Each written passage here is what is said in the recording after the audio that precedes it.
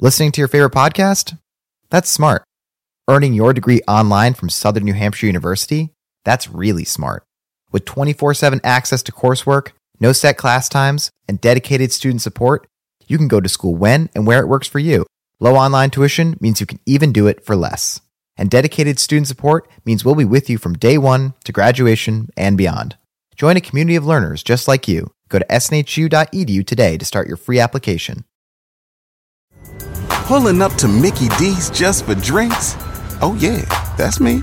Nothing extra, just perfection and a straw. Coming in hot for the coldest cups on the block. Because there are drinks. Then there are drinks from McDonald's.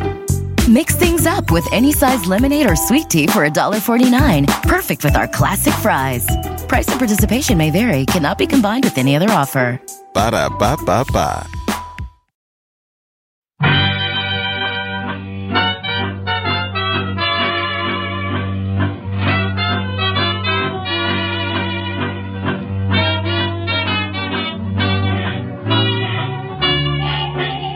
Brett McKay here, and welcome to another edition of the Art of Manliness podcast. So, negotiation. I feel like most people who grew up in the West, particularly America, negotiation might make you uncomfortable because it's really not part of the culture. You know, the price someone asks is usually the price we pay. But negotiation is something all of us will have to do at one time or another. A job salary, a car price are two obvious examples that come to mind. The problem is the way most folks go about haggling when they do have to negotiate is that they often do it in a very counterproductive way. For example, it's typically assumed the best way to negotiate is to quickly get to yes and make compromises. But what if the better approach is to make no your goal and never split the difference? Well, that's what my guest on the show today argues, and his insights have been field-tested in truly critical situations. His name is Chris Voss, and he's a former lead international kidnapping negotiator and the author of Never Split the Difference, Negotiating as If Your Life Depended on It. And today on the show, Chris shares tactics and strategies he developed to better negotiate with kidnappers that can work in the civilian world. And many of his tips run counter to what you've probably been taught. So if you're looking to become a better haggler, you're going to love this episode. It's packed with tons of actionable advice. Make sure to check out the show notes at aom.is/negotiate for links to resources where you can delve deeper into this topic. Chris Voss, welcome to the show. Thank you, man. My pleasure to be here. I'm honored to be here. All right, so you're a negotiation expert. Right now, you own your own company that consults businesses or business clients on how to negotiate. Before that, you were the lead international kidnapping negotiator for the FBI. So first question, how did you get involved with high-stakes hostage negotiation in your career? Well, you know, I'm happy to get into that, but I want to add a little qualifier on what I am. And what I really think of myself as is a person who's great at negotiation coaching and consulting. And I was just thinking earlier, I will flatter myself to compare myself to Phil Jackson. Phil Jackson, I don't think he even started for the New York Knicks as a player, but he's probably arguably the best coach ever. And he coached people, so you could be a much better negotiator than me, and I can still help you get better at negotiations. So how I got started at this was, I was your typical, I'm allowed to say I was a knuckle-dragging SWAT guy. I was on a SWAT team in the FBI, and I had always wanted to be in SWAT. And I had studied some martial arts in college and ripped up my knee. The knee injury was actually a blessing in disguise. How could that be that something that bad is good? But I was trying out for the FBI's equivalent of the SEALs, which is the hostage rescue team, and I hurt my knee again, and I got it put back together again. And then I decided I needed to maybe take a job in crisis response that ultimately wouldn't have repetitive injuries to it, while they could still put my knee back together. So I wanted to be a hostage negotiator. And I went to the woman who was in charge of the hostage negotiation team in New York, and she told me to go away.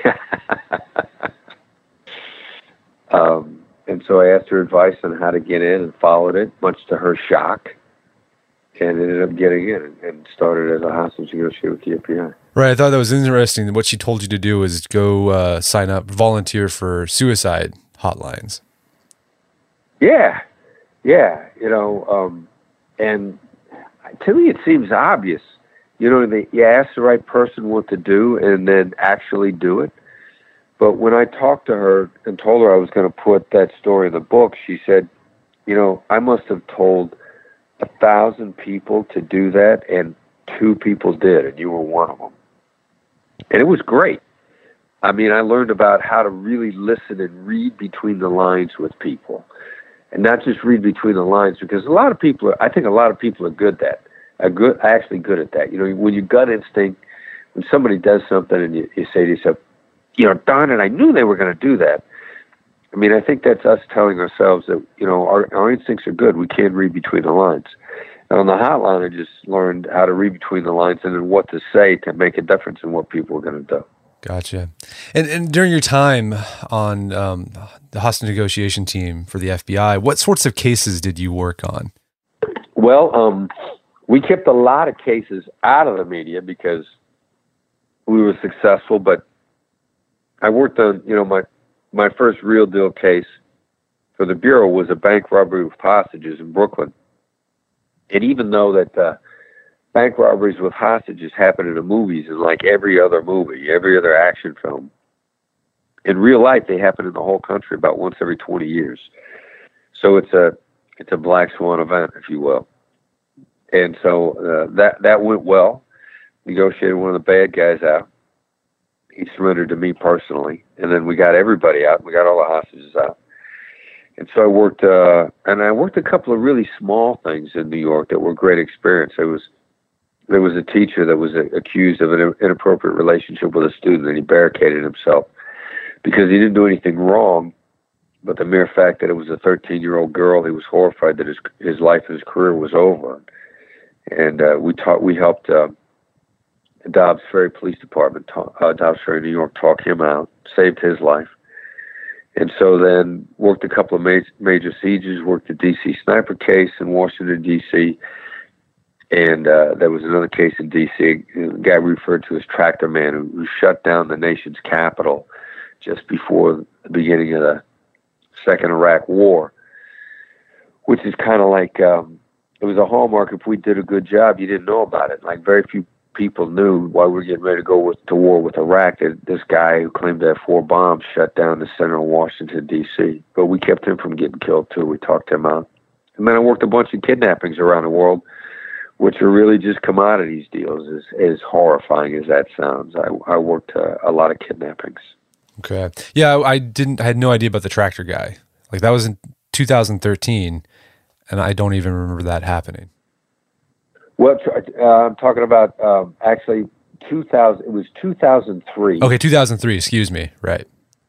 Yeah, and I was talking to my son about this the other day because he still lives in the D.C. area, and he knows tons of people in D.C. that grew up and lived in D.C. through the whole time that have no memory of it because we kept it contained, we kept it under control in the news. And we talked them out. Nobody died. The media, if it bleeds, it leads, and that's why the vast majority of the stuff that were my successes didn't get a lot of publicity because nobody died. That's good. Well, that's a success. So you got a new book out where you take your years of experience as a high-stakes negotiator, working on teams where you're dealing with these high-stakes negotiations, and you show civilians how they can apply these tactics or these skills in their regular life, whether in business or their personal life. It's called Never Split the Difference, Negotiating as if your life depended on it. Before we get into the nitty-gritty of some of these tactics and skills, I want to talk about, because I thought it was interesting, you discussed sort of the evolution of negotiation at the FBI and how it changed during your tenure there. Let's talk about what were the standard protocols that case agents had followed before you got there, and how did those change as you were involved there and just things evolved at the FBI? Well, yeah, all we really did was just stall for time and then try to patiently outpower the other side. And, there's some success to that because patiently outpowering or having a stronger will in a patient fashion at least keeps you from open conflict, which is never productive. And even if you get what you want in open conflict, it's like nuclear war. It leaves toxic waste behind. And even very successful negotiators. And, I use Donald Trump as an example. Mr. Trump, he has such a tendency in all the negotiation wars that he's won that after a while, people in the environment, there's enough toxic waste. I can't remember the last time he put up a building in New York City. He's put up some of the most phenomenal buildings you've ever seen in your entire life in New York City. But it's been 30 years since he's done that. And so at least getting out of that open conflict, because it just leaves toxic waste. When you beat the other side, they never forget it. And so they don't want to cooperate in the future. And that was kind of what we were doing in the FBI. We'd gotten out of open conflict and negotiation, but very definitely trying to just bull our way through with a relentless approach. And by and large, it wasn't horrible. The success rate was higher, but we had I had a kidnapping go bad in the Philippines. The kidnappers didn't kill our hostages. Our hostages ended up dying in a botched rescue attempt and shot by friendly fire. But the bottom line is they still didn't get out. And, that was the most difficult professional moment of my life. I have a very distinct memory at 5:30 in the morning, getting a call from the Philippines being told that Martin Burnham was dead. And it was horrible. And I think it's selfish of me to say that it was horrible because it wasn't my family member that died, as bad as it was for any of us in the FBI who tried very hard to save Martin Burnham's life. It wasn't our family member that died. It was nothing compared to what the Burnham family went through. But then, we had to get better. We did everything we could at that time. We had to get better. Had to get better. It's either get better or quit. I wasn't going to quit. So that's when I went back to started looking outside of hostage negotiation and collaborated with the Harvard people and saw Jim Camp's book, Start With No, which was the seed of a lot of our ideas. I think there's brilliance in that book, and I think we evolved his thinking. And we came to a new approach that was much more, was actually a lot trickier, less sneakier, but it was more effective. Instead of trying to bull our way through, we came up with some great psychological nuances. You and I were talking earlier, the effectiveness of the how question. How am I supposed to do that? Which I actually heard a version of that from a drug dealer in Pittsburgh. You got to go wherever whatever works. You got to take it. Yeah. So one of my negotiation mentors is someone I never met, a drug dealer in Pittsburgh. His girlfriend was kidnapped. The famous line that he said was, "Hey dog, how do I even know she's all right?" And that flipped the entire dynamic of that kidnapping. And I was looking for the answer at that time, and I realized it was right in front of us and stuff we already knew about. It was something we knew about, but we just changed how to apply it. And, a new approach to a lot of different ideas that, nobody ever thought to themselves, how do I, can I put up a boundary in a negotiation and stop the other side in their tracks just by asking them how? Because it stops people dead in their tracks. Right.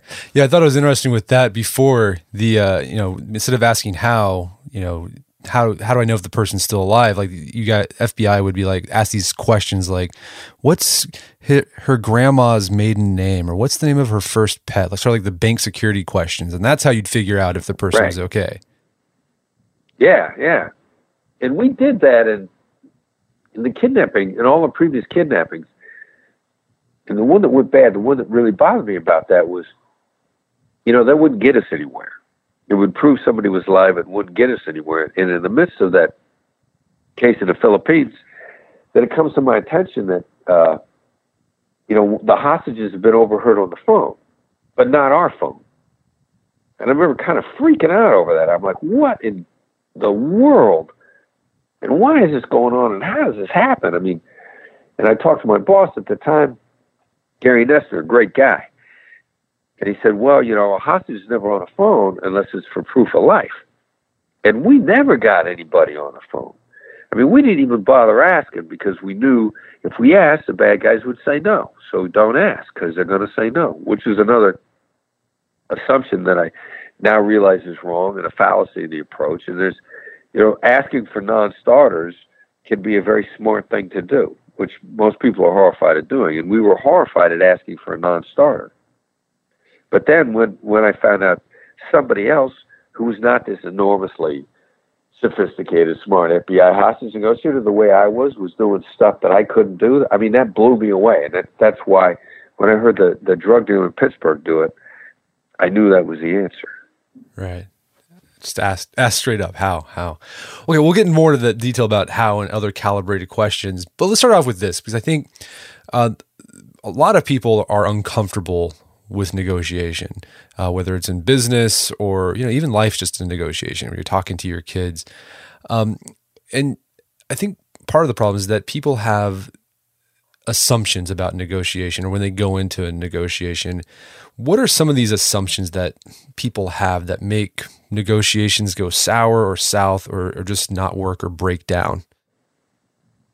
Well, first of all, everybody imagines they're going to face Donald Trump. Like when you expect to get into a negotiation, you expect to be faced by a guy who's going to attack you, a guy or gal is going to attack, or that, you know, that they're going to try to get the best of you.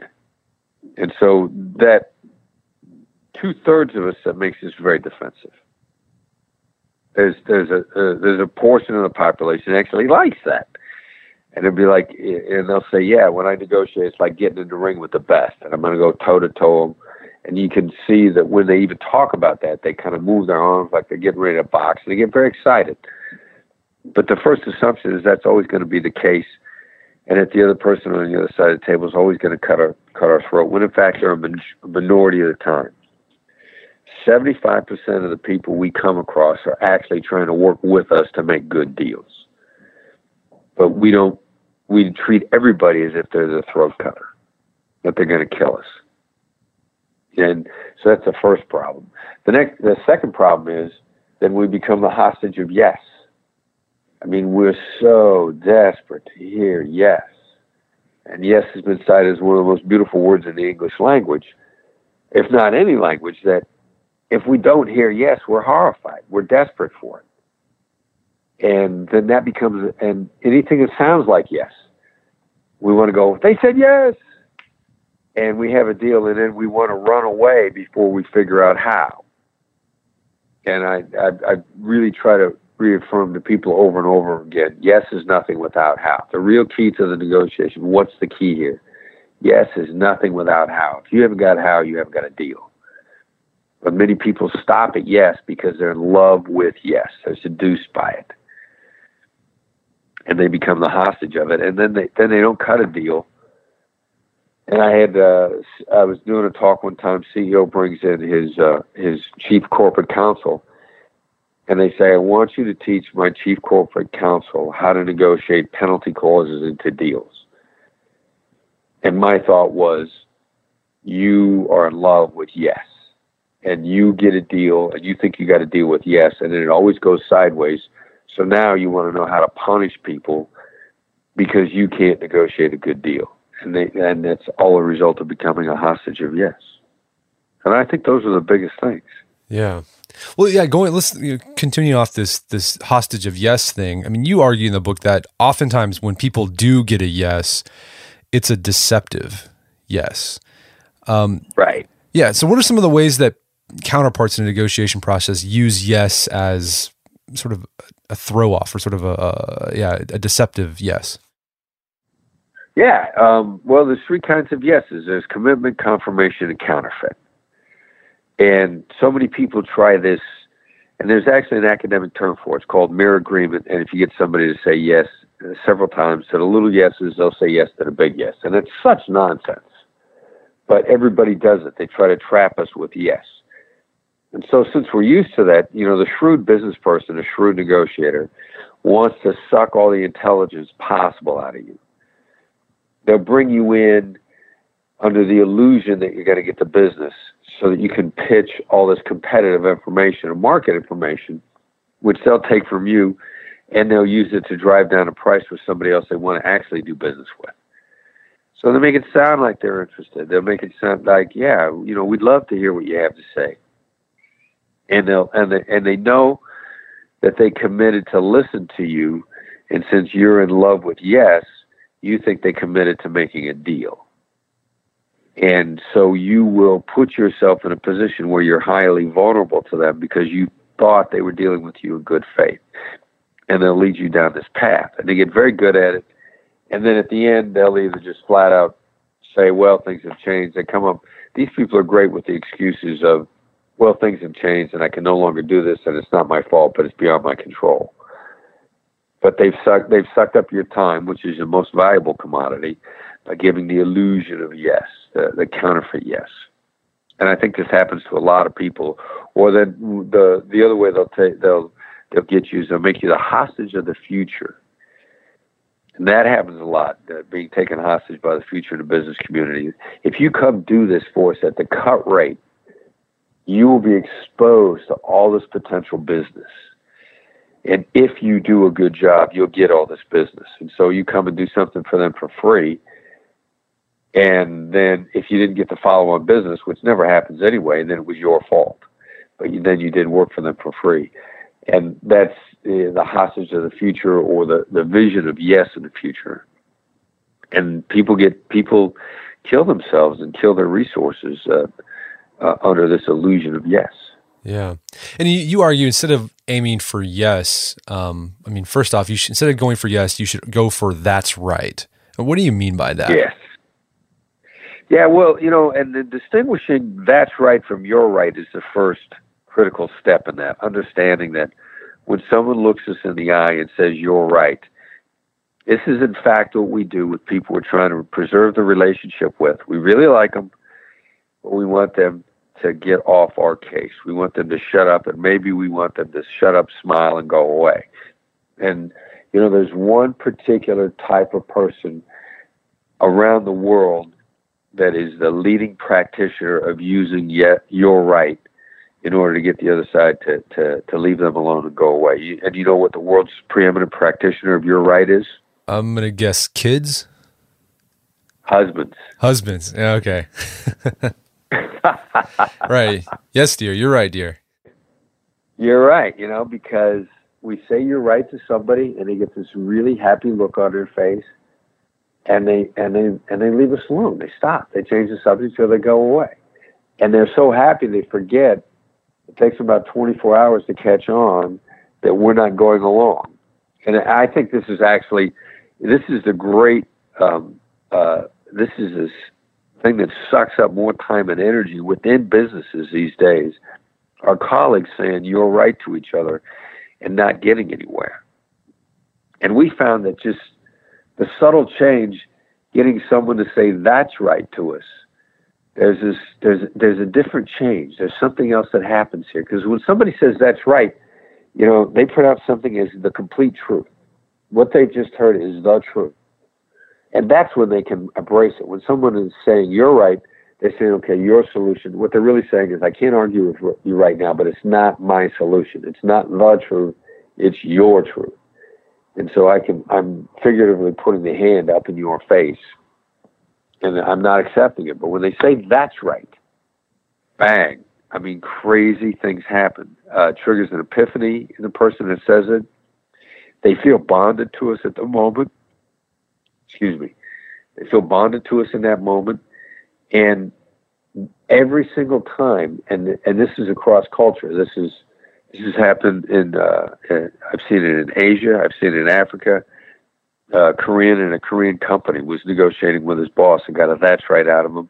And his boss admitted some deeply personal things to him right after he said that's right. And this guy was a student in one of my classes, and he said, thank God we're on the phone because my mouth was open.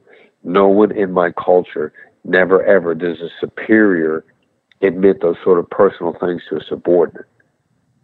And when he admitted all these personal things after saying, that's right, he then turned around and supported him for his promotion. So there's something that makes people step towards us and you have to say it in a way that almost sounds like you're trying to talk them into their position. You know, you feel this way because, and it's, if you said almost counter to your interests, how they feel about it, that's when the big steps take place. Wedding season is coming up, and if you are preparing for the big day, I know wedding planning can be really intimidating, but finding the perfect suit shouldn't be. Indochino makes it easy to get a fully customizable suit right from your home. Don't just wear any suit on your big day, wear a custom made-to-measure suit. Suits start at just $499, which is about the same price you'd pay for an off-the-rack suit at a department store, and they've also got custom made-to-measure shirts starting at just $89. So I've talked about my Indochino suit on the podcast before. They've been a long-time podcast sponsor. It's navy blue. The measuring process was super easy. They got these video guides you follow. You'll need another set of hands to help you out with that. But the really fun part is customizing it. Got to customize how I wanted the lapels on the jacket, the pockets, the lining. I went no pleats on the pants on this suit. A lot of fun. And then in a few weeks, you have a made-to-measure custom suit sent directly to your door. When planning your wedding, get a suit as unique as you with Indochino. Go to Indochino.com and use code manliness to get 10% off any purchase of $399 or more. That's INDOCHINO.com, promo code manliness. Did you know Fast Growing Trees is the biggest online nursery in the U.S. with more than 10,000 different kinds of plants and over 2 million happy customers in the United States? You can grow lemon, avocado, olive, or fig trees inside your home on top of the wide variety of houseplants available. Fast Growing Trees makes it easy to order online, and your plants are shipped directly to your door in 1 to 2 days. And along with their 30-day Alive and Thrive guarantee, they offer a free plant consultation forever. So I use Fast Growing Trees to order not an indoor tree, but an outdoor tree. There is an oak tree that was in our front yard that died a few years ago due to heat stress. Had to cut it down. There's been a blank spot that I wanted to put another tree there. I wanted a maple tree that turned bright red during the fall. And I went on Fast Growing Trees, found the tree that fit the criteria that I was looking for. Turns bright red. It's a maple tree that turns bright red in the fall.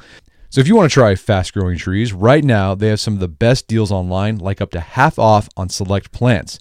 And listeners to our show get an additional 15% off their first purchase when they use code manliness at checkout. That's an additional 15% off at fastgrowingtrees.com using code manliness at checkout. Fastgrowingtrees.com, code manliness. Offers valid for a limited time. Terms and conditions may apply. All right, if you have a family, then you need to get term life insurance to protect them. It's one of the smartest financial decisions you can make, and the start of the new year is the perfect time to get it done so you can focus on whatever else the year has in store for you. Fabric by Gerber Life was designed by parents for parents to help you get a high-quality, surprisingly affordable term life insurance policy in less than 10 minutes. Fabric has flexible policies that fit your family and your budget, with quality policies like $1 million in coverage for less than $1 a day. There's no risk to apply. They have a 30-day money-back guarantee, and you can cancel at any time. I remember when I was a new dad, I had a lot of thoughts going through my head. One of them was, how can I take care of my family when I'm gone if something happens to me?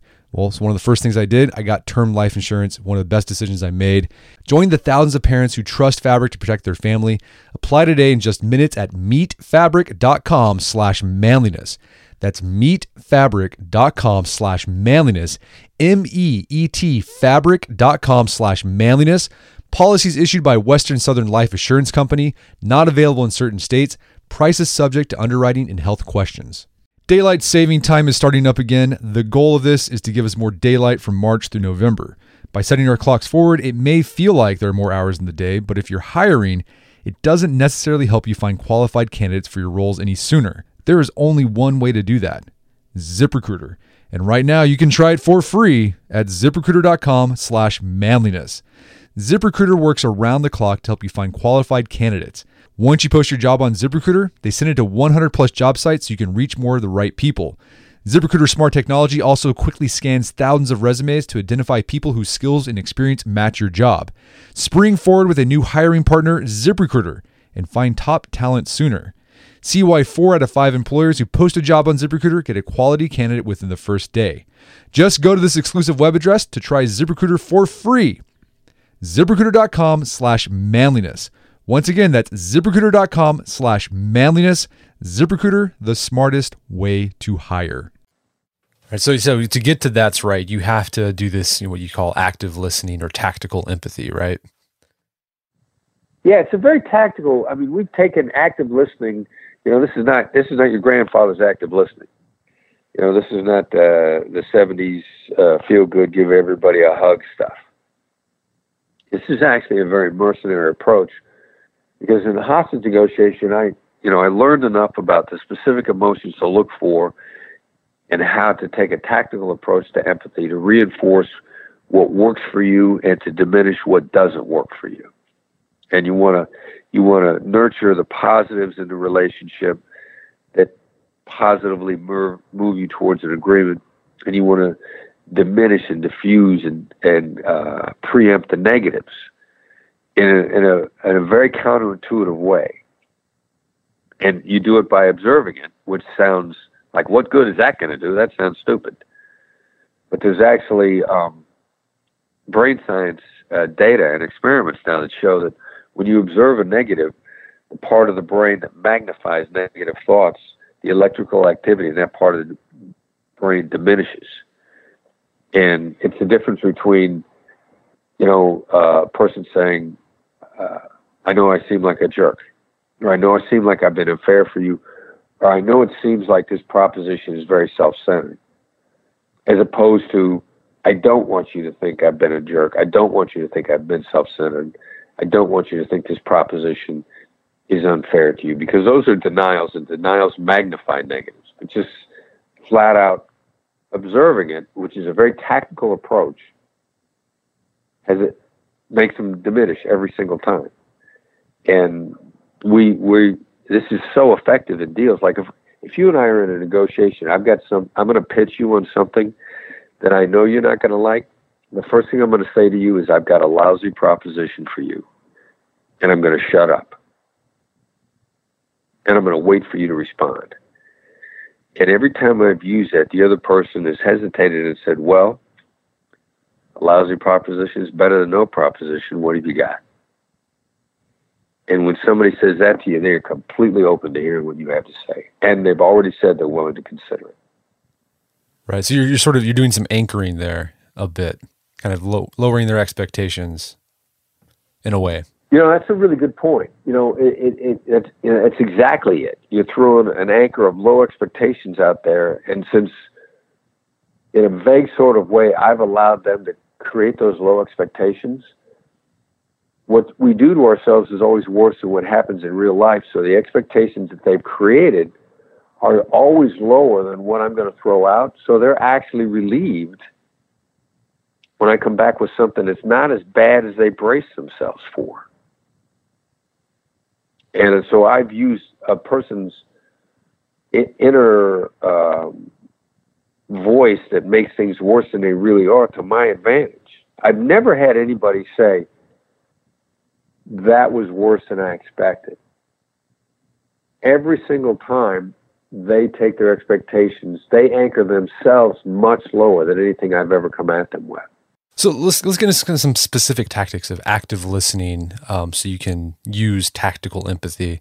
And I guess, you're kind of defining tactical empathy. You said this is not your grandpa's empathy. I think a lot of people have a misunderstanding of empathy, that you feel the same way as the person. If they're sad, you feel sad. If you're dealing with a drug dealer, like, you feel like their sense of injustice. But like, it's not that. It's you just understand it. Like, you're inside their head. You can see where they're coming from. Right. So what are some tactics? So one of the tactics you mentioned is mirroring. What is mirroring, and how do you do that? Yeah, what is mirroring? Mirroring is different than what most people think. Most people think it's, I'm gonna mirror your affect. I'm gonna mirror your energy level. I'm gonna be a reflection of you. And what mirroring is, as a hostage negotiator, as a business negotiator, is not that at all. It starts with just simply repeating the last 1 to 3 words of what someone has just said. Now, that sounds ridiculously stupid and mechanical and ineffective and inauthentic. And it is none of those things. And it is enormously effective it's very easy to do. And the other side always likes it. And it connects their thoughts and it keeps them going. And I've seen it used effectively in hostage negotiations. You know, I haven't talked about this example for a long time, but I remember a long time ago when Howard Stern was still on public radio. And I think Howard Stern is one of the great communicators and one of the great negotiators because he gets people to talk. And he always has. And so they've got a listener on the phone, and it's one of those guys, the guys kind of, they used to like to put listeners on the phone and then just ignore them. But this person kept mirroring everything that Howard Stern was saying, and the great communicator couldn't pull himself away from this person. And finally, Howard Stern says, "Stop repeating everything I say." And the person said, "Everything I say?" He said, "Yeah, you repeat everything I say. It's driving me crazy." And the person said, "Driving you crazy?" He said, "Yeah, you drive me crazy. You repeat everything I say. You got to stop doing it." And by simply mirroring him, he couldn't let go. And every time he answered, he'd say more and he'd expand and he'd go on and on and on. And I thought, if you could do this to a guy who's used to turning the tables on others and makes a living doing that, you can do it to anybody. And it's ridiculous how effective it is. Right. So you just repeat the last few words they say, and the goal of that is just to keep them talking to you and revealing more information.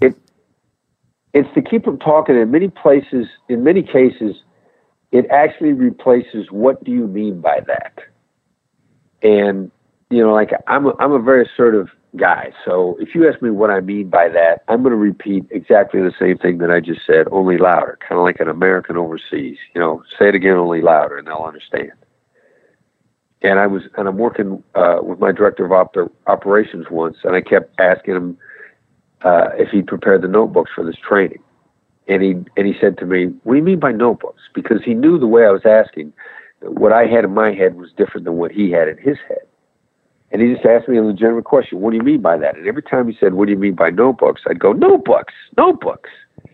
And finally he just mirrored to me, "Notebooks?" And I said, "Yeah, 3-ring binders." And that caused me to reword what I was saying and connect the thoughts in my head. And instead of repeating the exact same thing, I expanded on it and illustrated it in other words. And that's what happens when you mirror someone. The last 1 to 3 words, or if you want to be, when you really get good at it, you'll pick out 1 to 3 words in the middle of what they've said, and you'll pick. But it's just 1 to 3 words, word for word, and the other person will expand and give you more information on that concept every time. Okay, that's a great tactic there. Well, let's go back to this hostage of yes thing. We talked about instead of trying to get to yes, our first goal should be to get to that's right, and we can do that by through these active listening, tactical empathy. But earlier you said that people are hostage to yes when they actually should also be going. I mean, they should be going for no. When I was in law school, we were talking about this earlier. When I was in law school, I took a negotiation class, and the textbook we used was Getting to Yes. And I'm sure anyone who's listening to this and they've done research negotiation or taken a class on negotiation, they probably read this book. But you argue that the goal shouldn't be getting to yes; it should be getting to no. Why is no so powerful in propelling the negotiation forward? All right, and I'll make a side comment on Getting to Yes, because I own Getting to Yes, and almost everybody does. But I don't know anybody that sat down and has ever said, "I read it cover to cover." Because it's like reading the dictionary. It's completely accurate. It's brilliant intellectually, but it's a tough read. I think you should have it in your library. It's a great resource, but it's a tough read. And so there's something crazy when you get somebody to say no. I mean, first of all, the whole idea behind the book by Jim Camp, Start With No, is as soon as you let somebody feel free that it's okay to say no, they feel their autonomy is respected, they're less defensive, and they're collaborating with you. Just by making them feel it's okay to say no. So we started to experiment with what happens when you actually get somebody to say no. And you'll be stunned at what people are willing to say no to, because it's protection. And it started with Marty Ebersizer, who was a negotiator in Pittsburgh. Her boss was getting ready to fire from the negotiation team, and she was a phenomenal representative of the FBI Pittsburgh as a negotiator, and she knew that if she was removed, it would be embarrassing for the office. And this guy didn't care. And she says to him, "Do you want the FBI to be embarrassed?" And the answer is no. And it's a manipulative question. But since the answer was no, it was okay to say no, because when you say no, you protect yourself. You don't let yourself in for anything. There's a psychological process that happens when they say no. When my son was 17, he would say, "Dad, can I?" And I would say no before he was finished. And as soon as I said no, then I would say, "All right, so what was it that you wanted to talk to me about?" Because I'd already said no. Now I was willing to listen. And so we use this, and I was actually on a phone with consulting with a client just a little while ago. And I said, this guy is making it so hard on you. Ask him if he wants you to not be able to pay your bills. Because if you can't pay your bills, you can't pay him. The answer to that is no. People will say no to that because they haven't let themselves in for anything. I was consulting with a client who was working on, they were creating a job for him in Beverly Hills, and the job description was off. And I said, sit down and ask them if they want you to fail. Do you want the person in this job to fail? Because he needed them to see what they had constructed was out of place, but they were in love with the description they came up with. And he needed to shock them in a way that would make them feel protected. And that's when you trigger somebody into saying no, it shocks them, and they feel protected at the same time, and they're moved to action. There was a student in my class who was working on a Republican fundraising committee where they call people at night, and they ask them the 3 standard yes questions, and then they ask for a donation. The first yes question was, would you like to take the White House back would you like to see the Republicans take the White House back in November? And they just flipped it to, have you given up on taking the White House back in November? And they took each one of those questions that used to be a yes and flipped them to no's. And that night, they got a 23% higher donation rate on the no questions.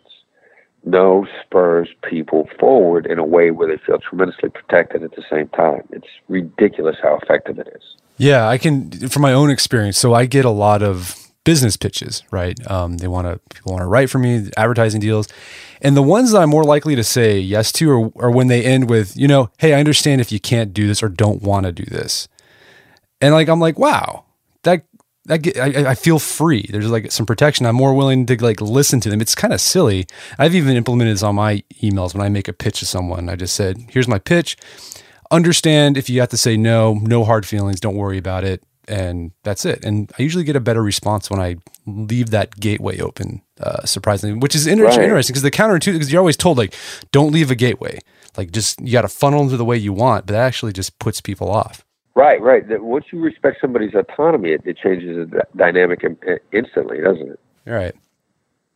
Let me tell you my Jack Welch. Can I tell you my Jack Welch story? Yeah, I'd love to hear the Jack Welch story. All right. So about a year ago, Jack and Susie Welch are out doing book signings on the Real Life MBA, and I'm at a book signing. And a book signing for any celebrity, and Jack Welch is absolutely a celebrity. He's a rock star of American CEOs.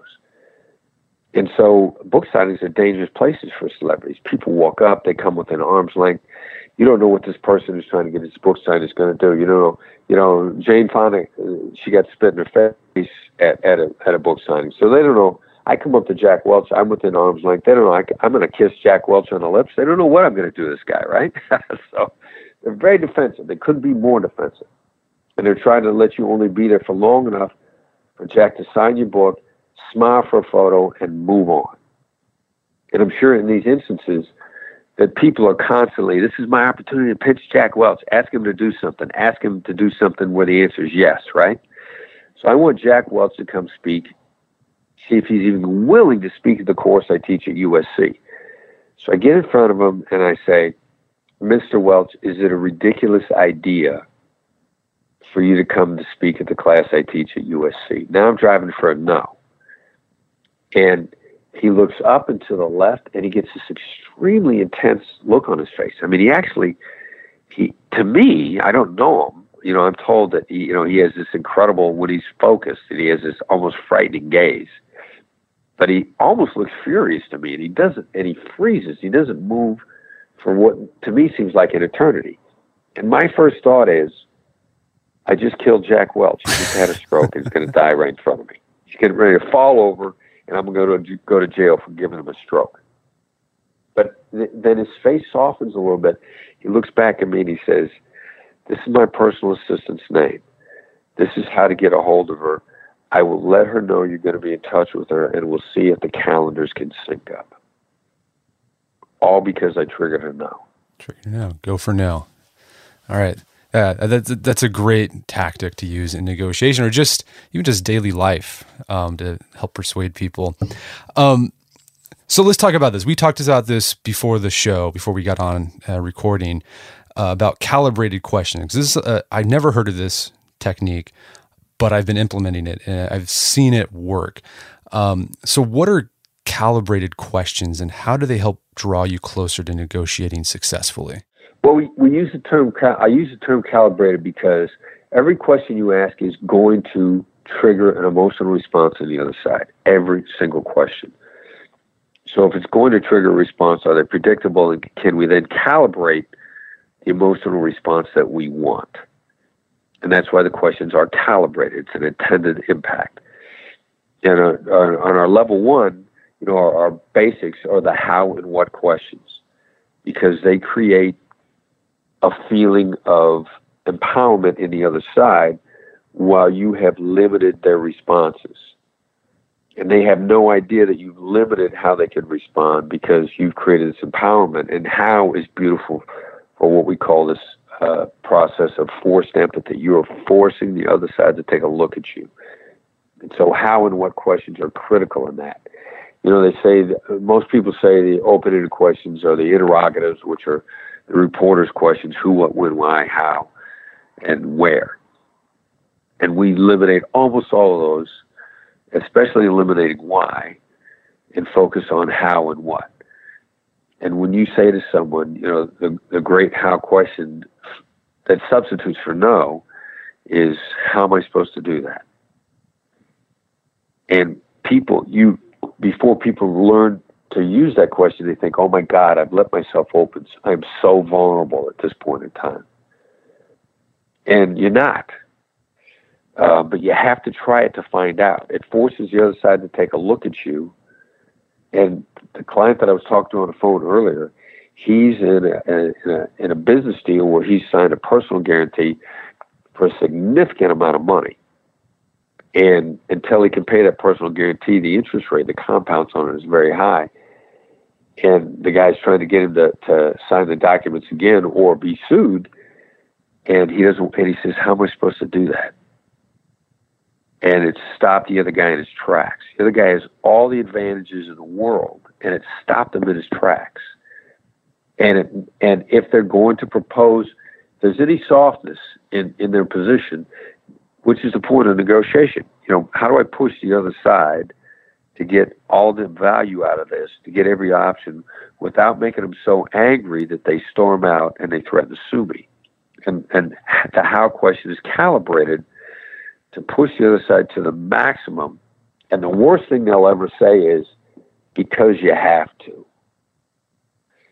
And somebody saying because you have to, that means you're still in the conversation.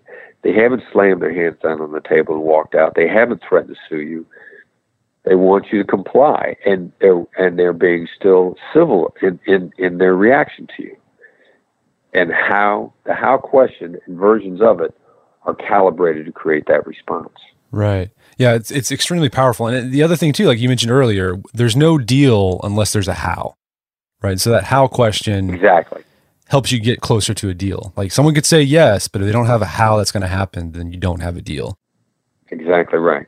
Exactly right. And that's actually the way to tell the liar from the guy who just hasn't thought things through. either person that you're dealing with, you got the same problem. They can't answer how. And so you use how to deal with a liar, and then either the liar's going to stop lying or he's going to go away. And you use the how question with the person who hasn't thought things through and they think yes is enough, because you got the exact same problem. Without how, you got no deal. Right. I mean, it's not just a negotiation, like, business negotiations, but just sort of negotiations of life. If you have your boss that comes to you and says, I need this project done by tomorrow, and you've got a full plate, I mean, you could just ask them, how am I supposed to do this? And that will force them to empathize with you. Right. Exactly right. And it's a deferential question, because we used it in kidnapping, and we found that we had to be deferential in kidnappings because they're going to kill the victim. We can't be assertive. We can't be demanding. We have to be deferential. We found there was great power in deference. And that's why you could use it with your boss. Because you don't say it to your boss like you think he's an idiot. You don't say, how am I supposed to do that? You dope, is what your tone of voice says. You look at the boss and you say, how am I supposed to do that? In a deferential tone. And your boss will feel wonderful because you're being deferential and you're asking them for help, which makes them feel large and in charge, which is what bosses like. Right. That's awesome. Well, your company now, Chris, is called Black Swan. And you argue in the book, within negotiation, you have to be on the lookout for black swans. What is a black swan in the context of negotiation? Right. And if I may, the company is the Black Swan Group. And, and that's the full name of the company. And, a black swan, you have to think 2 steps to see them, but they're always there. And a black swan is a piece of information that neither side could predict, that if it gets out in the open, it's going to change everything. And the reason they're always there is because every negotiation you're in, you will have information that you are holding back from the other side. You've got cards you're hiding that they don't know about. Every negotiation. Which means that's also true for the other side. So now the question is, where do these cards overlap? And what happens on the overlap of the hidden information? That's where the unknowns are. And if we can dig that out through good calibrated questions, through triggering no's, through triggering that's rights, suddenly crazy stuff happens. That either I triggered a black swan in a negotiation not long ago where I questioned whether or not the deal on the table was a good deal. And when I triggered the black swan, I knew I had a good deal. And so it will simply reaffirm that you negotiated a good deal, or it may show you a new idea of something you never thought of because neither side thought it was valuable. And I got another negotiation where we start brainstorming non-monetary terms, and they threw out the possibility of introductions to business people that would be enormously valuable for me. And I didn't even know they knew these people. But because we brainstormed, we started showing each other information that either one of us had any reason to know the other side held. And those are always worth taking the time to try to find. They're always worth the extra 15 minutes to come up with something that could take the deal in a whole new trajectory. Right. And I guess the other challenge of that too is just being open to that, right? Being aware that there could be something out there that you don't, like those unknowns, right? Is Rumsfeld said. Be aware that they're there and be ready to spot them when you do see them. Right. And if you haven't taken yourself hostage on yes either way, and we like to live by the phrase, no deal is better than a bad deal. You can't make me say yes. I am not the hostage of yes in either direction. If you can't make me say yes, then that makes it's easier for me to be fearless in looking for black swans because I'm not afraid. I'm not scared of what's going to come up. That's awesome. Well, Chris, it sounds like negotiation is a skill that people can develop with practice. How can people who are listening to this podcast right now, how can they negotiate or practice negotiation on a regular basis? Well, buy my book. But then, start to try these ideas in your everyday conversations. This is an aspect of emotional intelligence. And once we start working on emotional intelligence, the great thing about EQ is you can grow it, and you can grow it quickly. It's not, your IQ is fixed. No matter how many times you sit down and take chess lessons and work logic puzzles and do, Jenga, work a Rubik's Cube, you've got a limit on how smart you can get on IQ. It's like your height. You drink all the milk in the world that you want, you're only going to get but so tall. EQ, on the other hand, is a growable thing up to and through our 80s. And so you take these skills like this that are counterintuitive and you start practicing in your everyday conversations. You learn the tool that we refer to as a label, or you learn mirroring.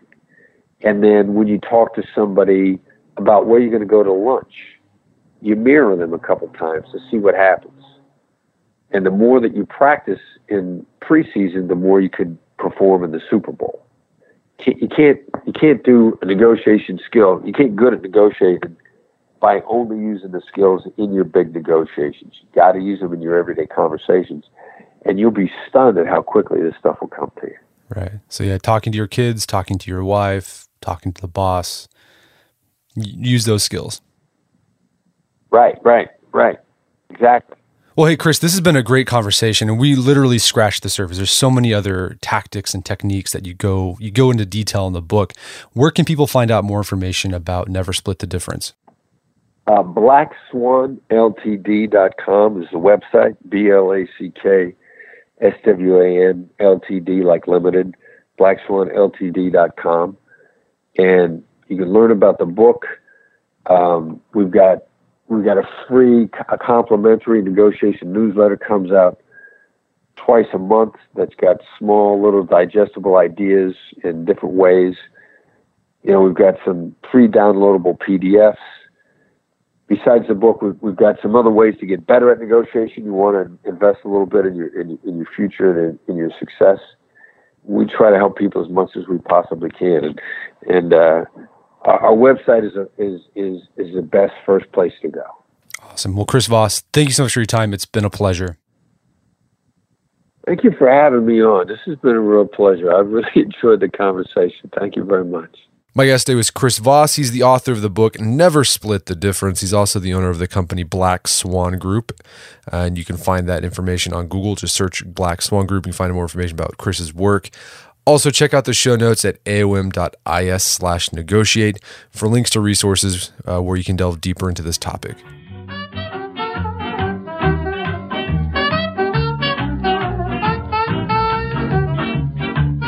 Well, that wraps up another edition of the Art of Manliness podcast. For more manly tips and advice, make sure to check out the Art of Manliness website at artofmanliness.com. And if you enjoy the show and have gotten something out of it, I'd appreciate it if you give us a review on iTunes or Stitcher.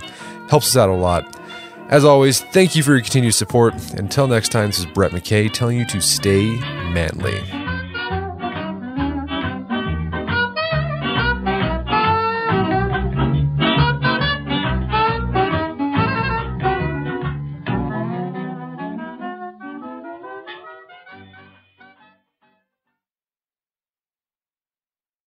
Listening to your favorite podcast? That's smart. Earning your degree online from Southern New Hampshire University? That's really smart. With 24/7 access to coursework, no set class times, and dedicated student support, you can go to school when and where it works for you. Low online tuition means you can even do it for less. And dedicated student support means we'll be with you from day one to graduation and beyond. Join a community of learners just like you. Go to snhu.edu today to start your free application. Pulling up to Mickey D's just for drinks? Oh yeah, that's me. Nothing extra, just perfection and a straw. Coming in hot for the coldest cups on the block. Because there are drinks. Then there are drinks from McDonald's. Mix things up with any size lemonade or sweet tea for $1.49. Perfect with our classic fries. Price and participation may vary. Cannot be combined with any other offer. Ba-da-ba-ba-ba.